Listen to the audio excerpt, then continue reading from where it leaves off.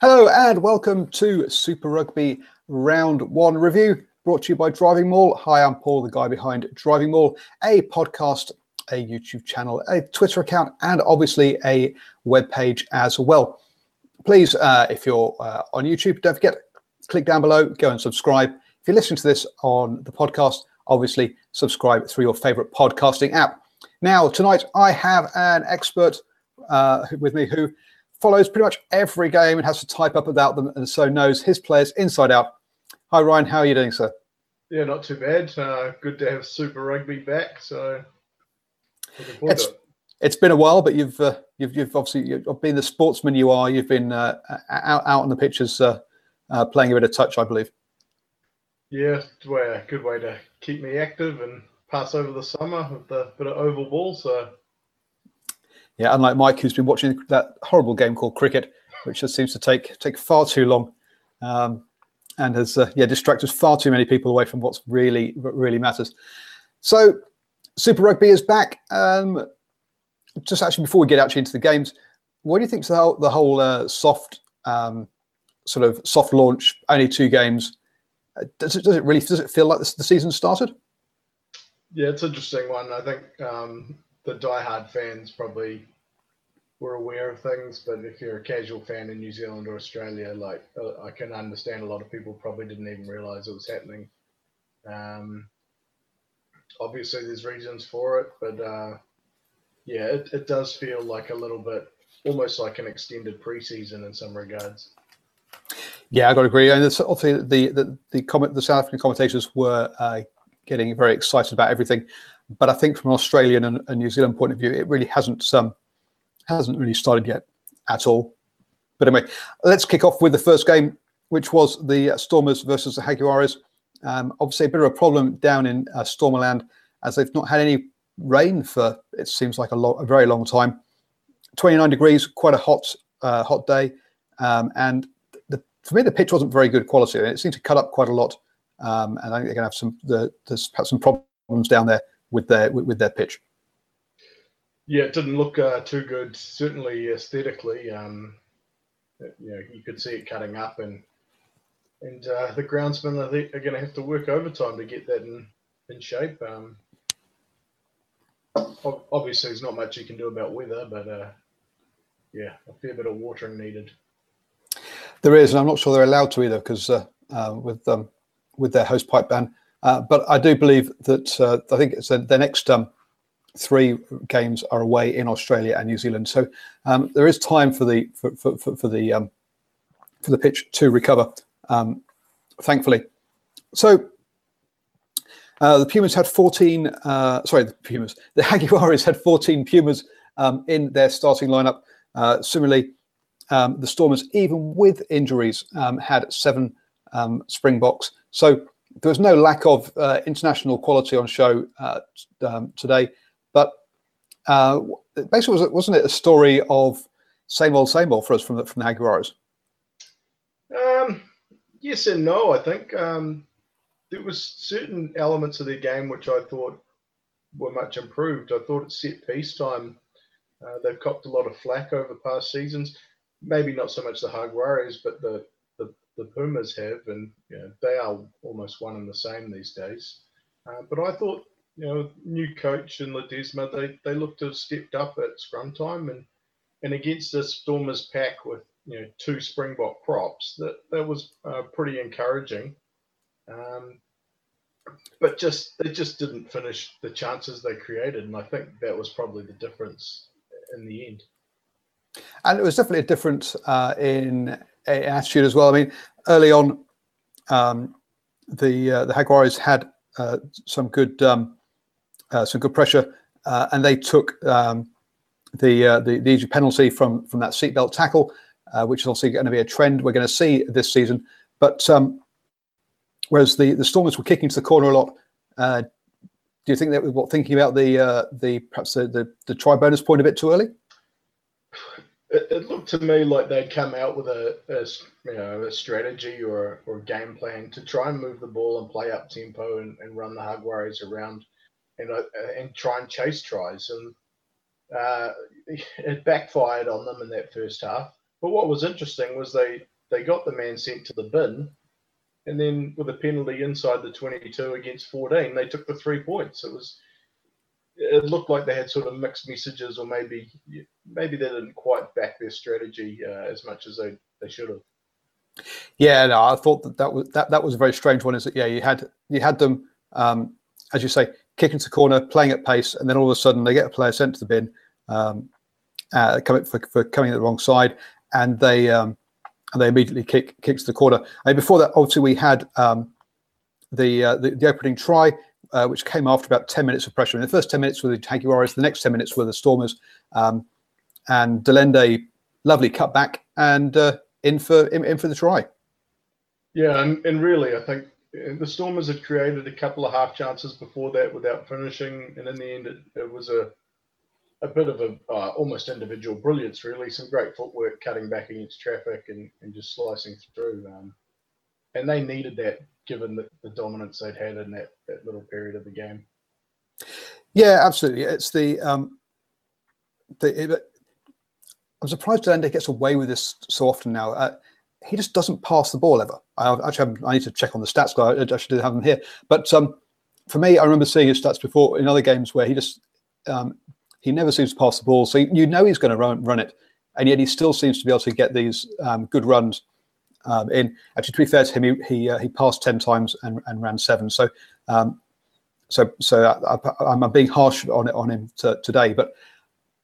As a defender, I'd be looking at him stepping inside me every single time, because I think he's going to either try and run over me or run around me. I never expect him to pass the ball.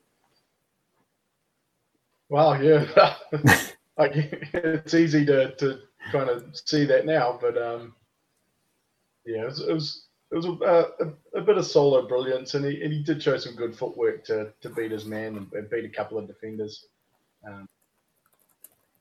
He did, yep. Joe says on the chat, you woke me at 2 a.m. in the USA. Well, hey, thank you very much for joining us. It is that is commitment for that. And then the second try obviously came from Khaleesi dashing over from when the Jaguares were down to 14 men. But I think we saw I'm gonna butcher his name, but Williamson or Zilliamson, or how are you supposed to say it? We saw his lack of experience with the conversion there. Wow, I mean, it's not something you see very often at all. I can only kind of recall maybe seeing it once or twice in top flight rugby. Fortunately for the Stormers, it didn't come back to haunt them, but that was a gift 2 points that went begging. Yeah, for those who haven't seen it, Williamson had a kick straight out in front of the post and got charged down, amazingly enough. Actually took far too long over his conversion, which meant that basically after the Jaguars went for the corner and failed with seconds remaining in the match, half time went in 15-6, and there must have it never looked like Jaguars at that point. It looked like it was sort of game over, and that the Stormers would push on, I thought, for them to win it, especially when they came out and basically ran back the opening kickoff for a try with the. I thought that looked like it was about to blow out at that point, I felt. Yeah, well, I think the interesting thing was that at halftime, if you're the Jaguares, you probably would have taken that scoreline given the balance of play. So you can imagine the coach's message is that we've probably been outplayed. We've spent 10 minutes down to 14, and we're still in this game. If we can start the second half strongly, we're a chance. And like you said, basically opening minute, great try from Raymond Rule, and the Stormers at that point definitely looked like and they were home and hosed. They did. And then pretty much on 46 minutes, so pretty much straight back, the Jaguares get a try out wide. But again, another one of these moments of brilliance. Great strength by the player, but 4 players missing him on the missing tackles as he went over out wide there. There was plenty of mistakes in this game.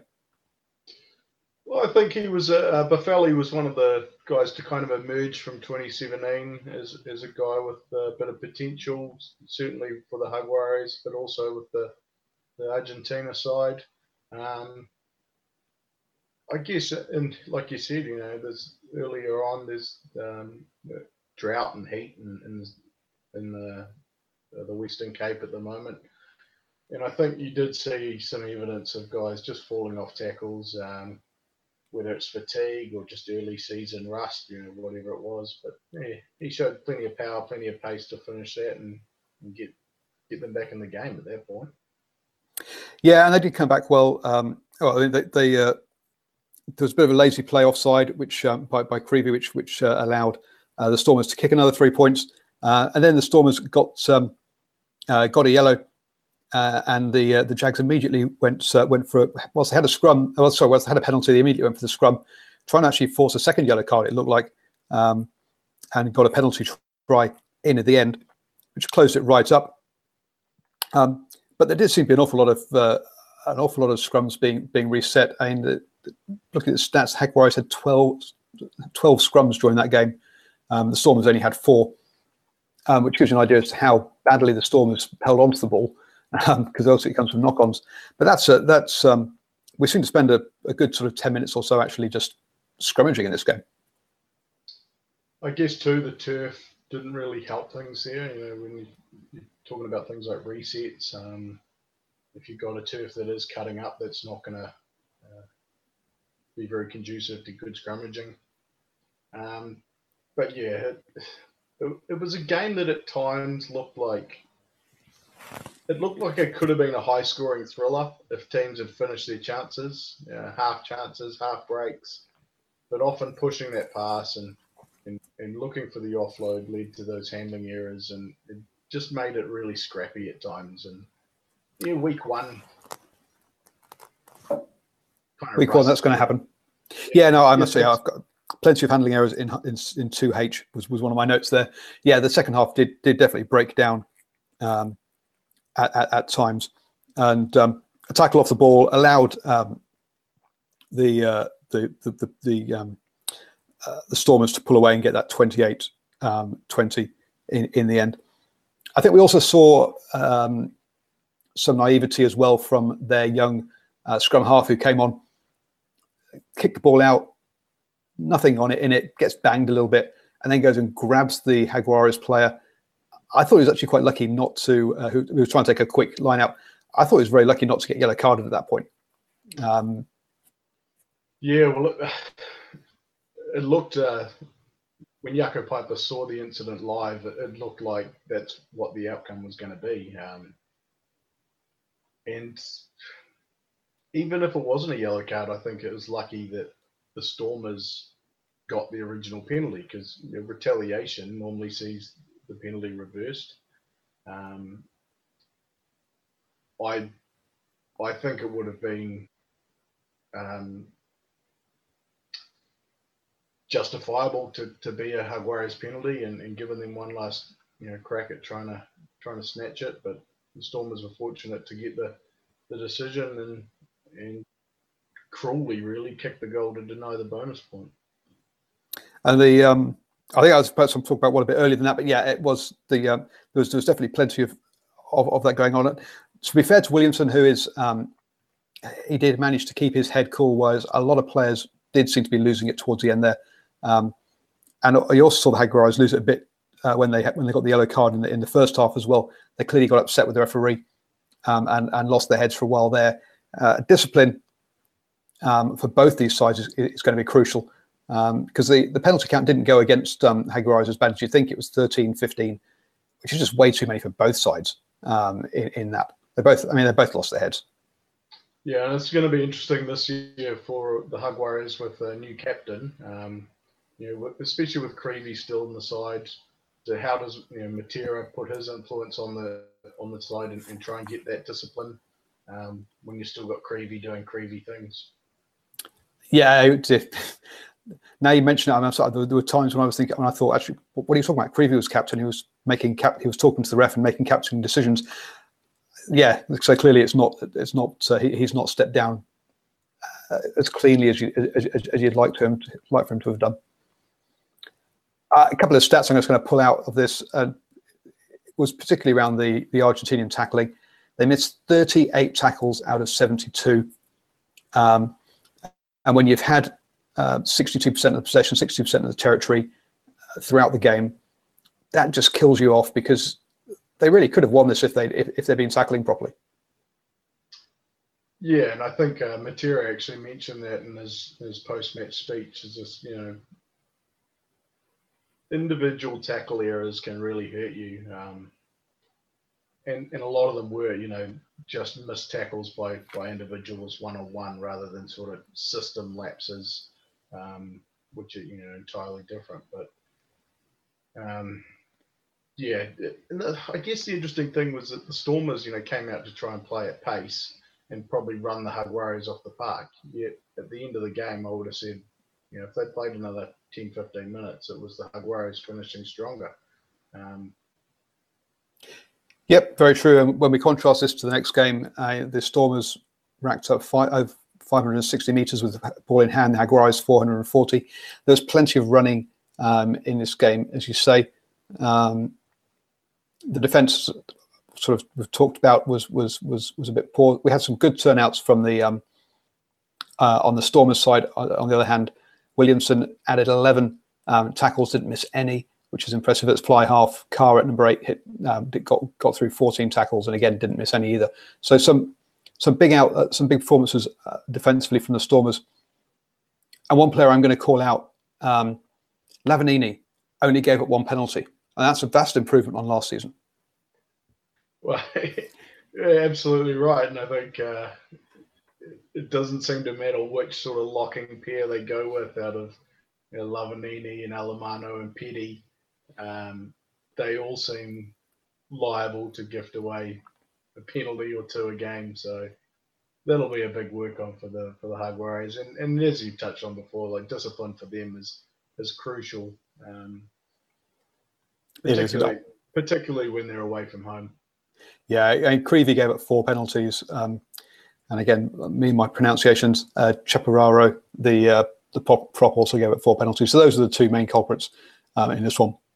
As I say, the locks generally behaved themselves compared to last year, where they seemed to be good for at least a yellow card each, or at least 1 yellow card a game between the 2 of them. But yeah, as I say, they definitely proved that. So after all that, can you see anything different from the Jaguares, or we're looking at them basically just being the best also rounds in the Africa Conference? Yeah, I think it's hard to tell. I think they showed signs that they could possibly compete, but then I'm not convinced, how good the Stormers are as well. The Jaguares are obviously going to be tough at home. But I can't see them contending for a final spot. No, I've got to agree with that. I think that again, the discipline and they're trying too much is going to hurt them yet again. On the Stormers side, I was actually impressed by Williamson. I thought their real weakness was going to be 9 and 10, but that actually stood up pretty well. And I say he kept his head, whereas everyone else was losing it. But yeah, you'd expect them to be getting a try bonus point at home against Jaguares if they were going to be contenders, I think. Yeah, and I think it was a game that could have been for them. They created enough try-scoring opportunities, but they just lacked a little bit of composure at times. There was a great example in the first half where they had a penalty advantage inside the 22, and I can't remember who it was, but one of them put in a needless kick over the top that just gifted away possession. They went back to the penalty, obviously, but gifted away the advantage. And stuff like that is I think that's the difference between the Kiwi sides and some of these other sides, is that they'll take those opportunities and look for the tries, and look to use those long penalty advantages rather than going for the miracle play as soon as you've got it. The halves combination showed some signs of promise, but I guess the test for them is going to be how composed they can be when they're under real pressure in those big games. Yeah, but they have got a pack that should as we said, they've got two starting. They were starting with two with two props. And they've got Etzebeth and people to come back. So they've got a pack that should provide front football for those halfbacks. They shouldn't be going backwards on too many occasions, I wouldn't have thought. That's true, and I think Khaleesi and Carr really showed their class in this game, and their standout Lucy's. Cobus Visa, I thought, impressed at times as well. So yeah, the packs what will keep them in it, and then, but yeah, the test's going to be how the halves go in those big games particularly against the New Zealand sides. Yep, totally, and of course their tour starts, or their Australasia tour starts next week. So it'll be interesting to see how they go in Australia next weekend. So moving on to the second game then, the Lions versus the Sharks, and in our preview last weekend with Grit Sports, Filler said there that basically if the Sharks lose this, that's the end of their season, and he sees them as being the only team that can challenge the Lions. Is it all over for them, or can we say there's time to grow back? It's a long season. I think the result for them to pick up a bonus point, on the road at Ellis Park or Emirates Airlines Park is, that's not a bad result for them, and they were right in it, and they showed, they showed some promise. So yeah, I can't write them off yet. Yeah, no, I think I thought he was being a bit harsh to say in week one it was all over if they lost it, but these are the two teams that people are expecting to be fighting it out for the top of the Africa Conference, and I think it could come down to depth. Whereas we saw, for me with the Lions, if Elson Yankees ran the show pretty well, his kicking from hand was accurate. We didn't see him make any howlers like he can sometimes do when he gets put under pressure. I thought he had a composed and good game. But if he goes down, you got to wonder how the Lions would cope without him, I think. Whereas on the other side of the fence, the Sharks have got themselves a bit of depth in there, with Dupria starting, who's his dad is obviously coached, but that's obviously that's got nothing to do with it. I've gone blank as to the guy who came off the bench who played Bosch. That's it. They've got a bit more depth there in that. But I thought Yankees ran the show really well today. Oh, the weekend, sorry. Yeah, I think he did. And one of the big advantage that the Lions have is that they're a settled side. I think when I was doing the pre-match team news, I think there was only two changes to the back line from the team that started the final, and maybe only another one or two in the forwards. So to be able to bring back pretty much your whole side from the year prior, that certainly helps in terms of combinations and whatnot. Obviously a new coach, but if they can avoid injuries and keep that side together, then they are going to be the front runners again. You say a new coach, but he's been an assistant with them for a couple of years now. Him and Ackerman, as far as game plan goes, I think he did actually a lot of that coaching was for him. So I don't think there's going to be no vast changes in that kind of front. I think the place where they will potentially struggle is, I don't think he has the charisma that Ackerman has, and if they're at some point in the season they're going to come across some sort of adversity, and it's how well he pulls the troops through that. I don't think it's going to be. I think it's more the mental side he's got to handle rather than the tactical side. I think they'll be fine tactically. Yeah, and I think if you did watch the game on the weekend, it was pretty evident that they were still trying to play up tempo, play at speed. Happy to launch from inside their own half. But you are right. Johan Ackerman is a bit of a one-of-a-kind individual and an inspirational kind of guy, and that is going to be a challenge if they do, as you say, go through some adversity. And we say that they were happy to run it further, but to me, this game had a lot more. Well, I know it had a lot more clicking because I can look at the numbers.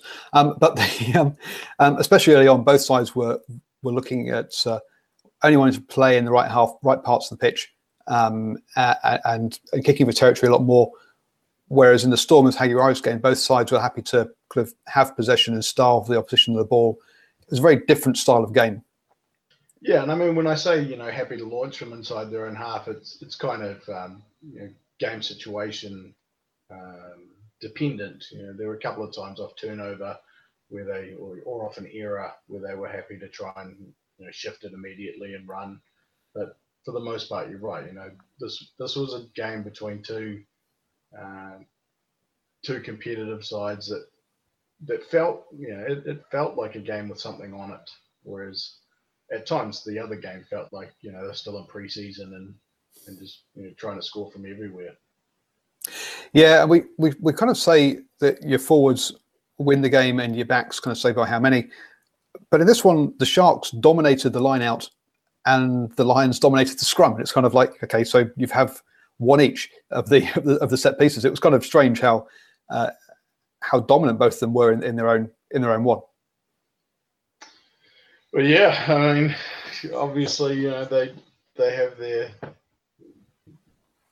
strengths at the different set pieces, and it makes it interesting because when you get to certain parts of the field, depending on what your platform is to launch off, if the Lions had line out ball, you couldn't guarantee possession, whereas if they had scrum ball, it was good ball to attack from. So yeah, it was an interesting wrinkle in the game. It was fun. With both sides, I noticed we're trying for the choke tackle as well to try and bring in that to try and cause turnovers that way.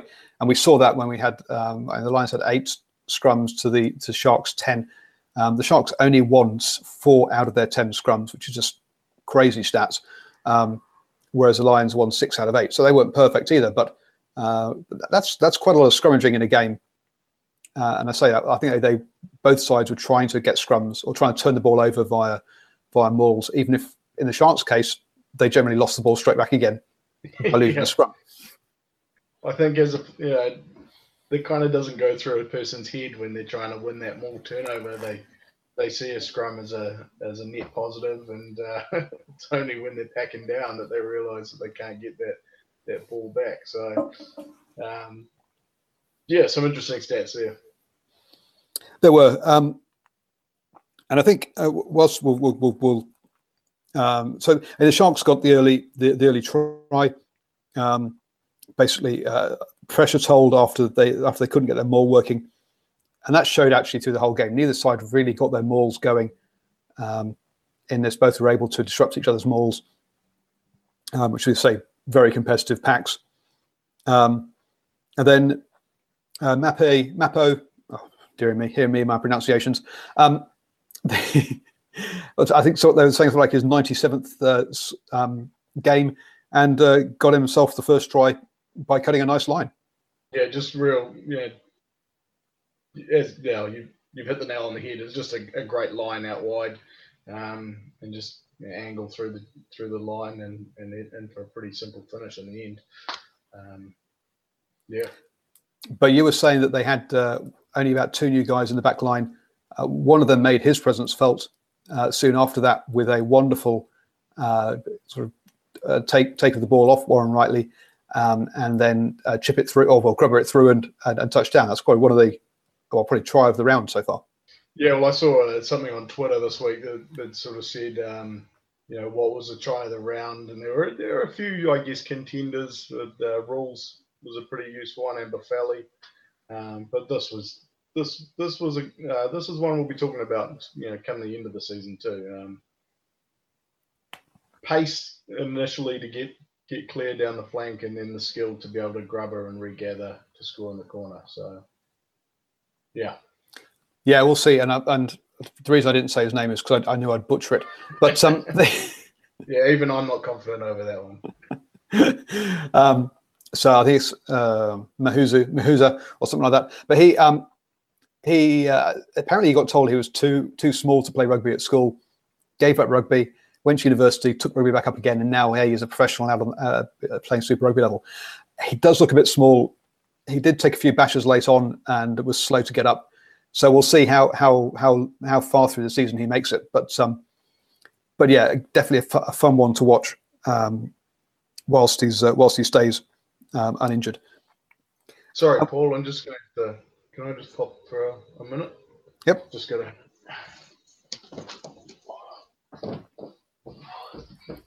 Whilst I'll run take a quick break.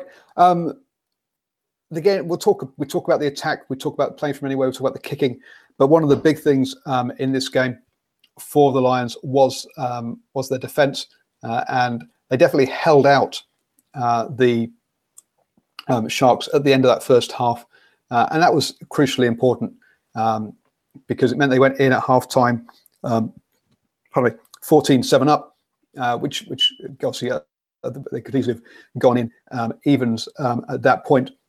And the tackling, they made 60 out of 74, or an 81%, which is a decent tackling rate, not a great tackling rate, but it's a decent one, and that definitely was part of what won them this game. And we're going to take a break there and wait for Ryan to come back.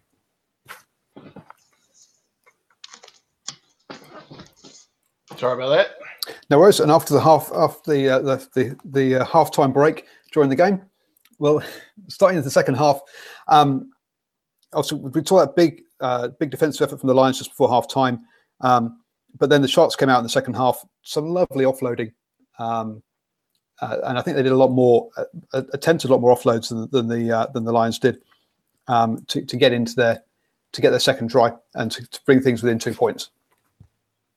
Yeah, well, I guess you touched on earlier about the tactic to try and tie the ball up and win more turnovers. And I think one way you can try and counter that is just to try and keep the arms free and keep the ball alive.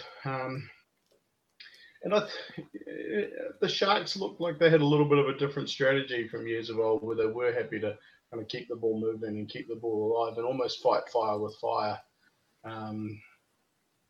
Whereas I think in seasons gone by, they've been happy to sort of grind out games and be a little bit more conservative. Yeah, but I felt there was an element of them trying the same thing over and over again, sort of going wide and trying the offloading game. Whereas we saw from the Lions a much more variety of they would go down the blind side. We Elton Yankee tried to chip over the top. It didn't come off, but it was something different. He tried the crossfield kick. Again, it was defended well, but it kept the defence having to guess the whole time as to what he was going to do, because he did try a lot of different things, even if they didn't always come off. I think the makeup of the Lions side kind of allows them to do that, whereas they've got sort of weapons all over the park and can kind of vary it up a bit more. The Sharks, I think, are a little bit more maybe traditionally sort of constructed as a team. I don't think their midfield provides quite the same attacking threat. They're good ball carriers, but they're not the kind of guys that are going to sort of spark stuff out of nothing. So, yeah, I can certainly see your point there, and I'd agree with that. And then Laumape, so Laumape had another, finished off a great break after Coetzee had a wonderful break and then managed to finish off that move. And at that point, it looked like to me, Lions were going to pull away at that point and take control of the game. Yeah, I thought Coetzee was probably one of the Lions' best. He kind of sparked a few breaks throughout the game, and he was one of those ones who is happy to kind of to launch a counter when he spotted it was on. There was another well worked try and well finished by Mapu. And yeah, I think you're right. The Lions at that point, it did look like they were in control of things, and I think it's credit that the Sharks stayed in the game until the end. They did, and whilst if you add up all the missed kicks, it ends up being I think they both left about 7 points out there. But we had a lovely long ball that that the Sharks put down in the corner after a much improved scrum. They changed up. They brought on the Beast and someone else from memory. That meant that their scrum wasn't totally disintegrating as it had been before, which gave them the platform, and they got us try out wide, which made it 21-19. But with having already left 7 points out there, they could easily have been ahead at that point. And I think that scoreboard pressure told in the end that the Lions never had to chase the game. They always had it kind of in hand from there, and knew that they could. Yes, they needed more points, but they didn't have to go chasing those points in the same way the Sharks were having to always chase the game during that second half.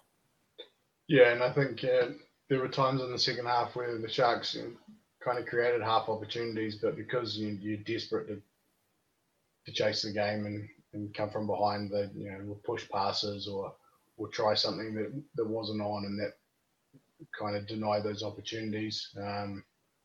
There's one example I recall where Bosch kind of carved right through up the middle and looked to have the Lions under pressure, but then a loose pass just relieves that pressure and lets them off the hook, and those kind of things.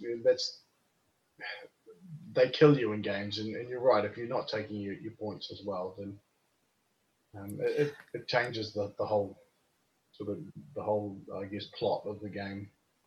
Yeah, it was definitely a dry day, but I mean there has been quite a lot of rain in Joburg apparently, not down in Cape Town, but even so, it was definitely a lot of that early season stuff. I mean, we had 18 turnovers conceded by the Lions and 12 by the Sharks. There was a lot of sloppy handling, a lot of balls hitting deck, a lot of turnovers, especially after players were tackled. That really didn't. That really was a problem. We had a obviously we say they got within 2 points. There was a great kick to the corner where by Yanchis, and again I think he won the kicking game today, which definitely helped the Lions, forcing the Lions to take the ball out, and a rare Lions line out that worked led them to a try that basically finished off the game. There were a number of missed penalties from then onwards, but the Sharks just sort of ran out of steam at altitude. Yeah, and I think if you've looked at the Lions over the past season, they've got a strategy and a game plan that's designed to do that, to take teams out of their comfort zone late in games. Obviously, they're based at altitude, they train at altitude, so playing that up-tempo game and being able to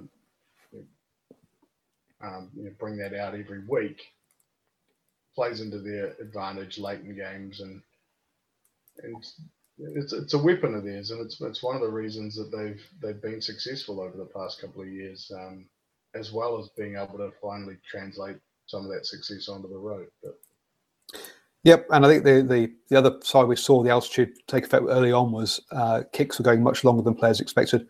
I think we had at least 2 kicks go fully dead, and another one that went for a 22 that was kicked from well within the opposition's half. So yeah, the players had to take some energy off those kicks because they were going they were going a long way. So yeah, I think that's probably my kind of points. Is that there were lots of errors in this game. The Lions mixed it up more than the Sharks did, and also had the better defence and kick game, and that was enough to see them home against a team that's going to be competitive in the Africa Conference.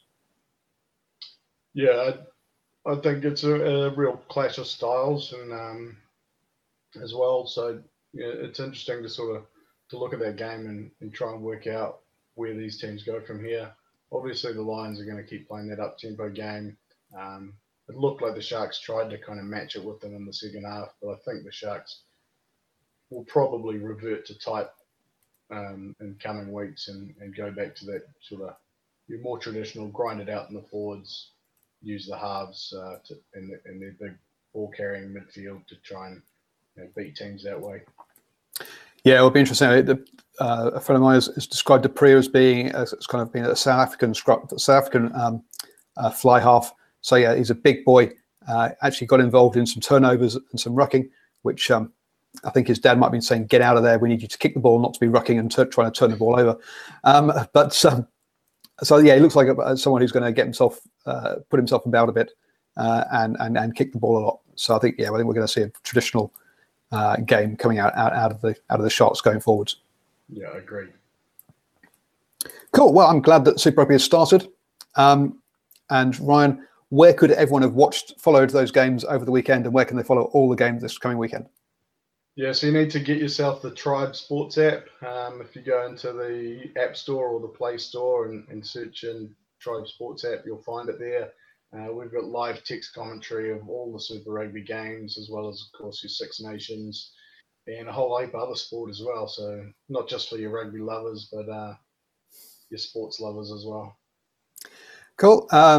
So thank you very much for joining me. Obviously, I've been Paul, the guy behind Driving Maul. Oh, and also, Ryan, where can people talk to you on Twitter and stuff during the week? Yeah, so follow me at New York Nixon. Like I said, we're a sports thing, so it won't just be your rugby hot takes, but plenty of other sporting chat as well. So hit me up there. Yeah, Ryan's also into his basketball as well, looking at his tweets. Me, I haven't got a clue what's going on in that kind of area. I'm just rugby. And you'll tell that because this week, tonight, obviously, we reviewed the 2 games from last weekend. Tomorrow night, we have Hash Rugby Chat at 8 p.m. New Zealand time. That's Tuesday. Thursday, I'll be previewing the upcoming Super Rugby games with Mike Pullman. I'm not sure if, Ryan, if you're free, maybe we'll see you there as well. And also, perhaps we'll see Steve from Cornflakes Crib. And then this weekend, I'm going to be doing live post-game reaction to the Highlanders versus the Blues, the Crusaders versus the Chiefs, as well as France, Italy, and Scotland, England as well. So lots of live shows coming up for you on YouTube. So don't forget, click down below on subscribe. If you listen to this podcast, don't miss any of those shows by making sure you subscribe through your favorite podcasting app as well. And finally, if you want to get hold of me, I'm on @DrivingMaul on Twitter, way more than is healthy for any sane human being. So you can always hit me up there and have a good old rugby chat.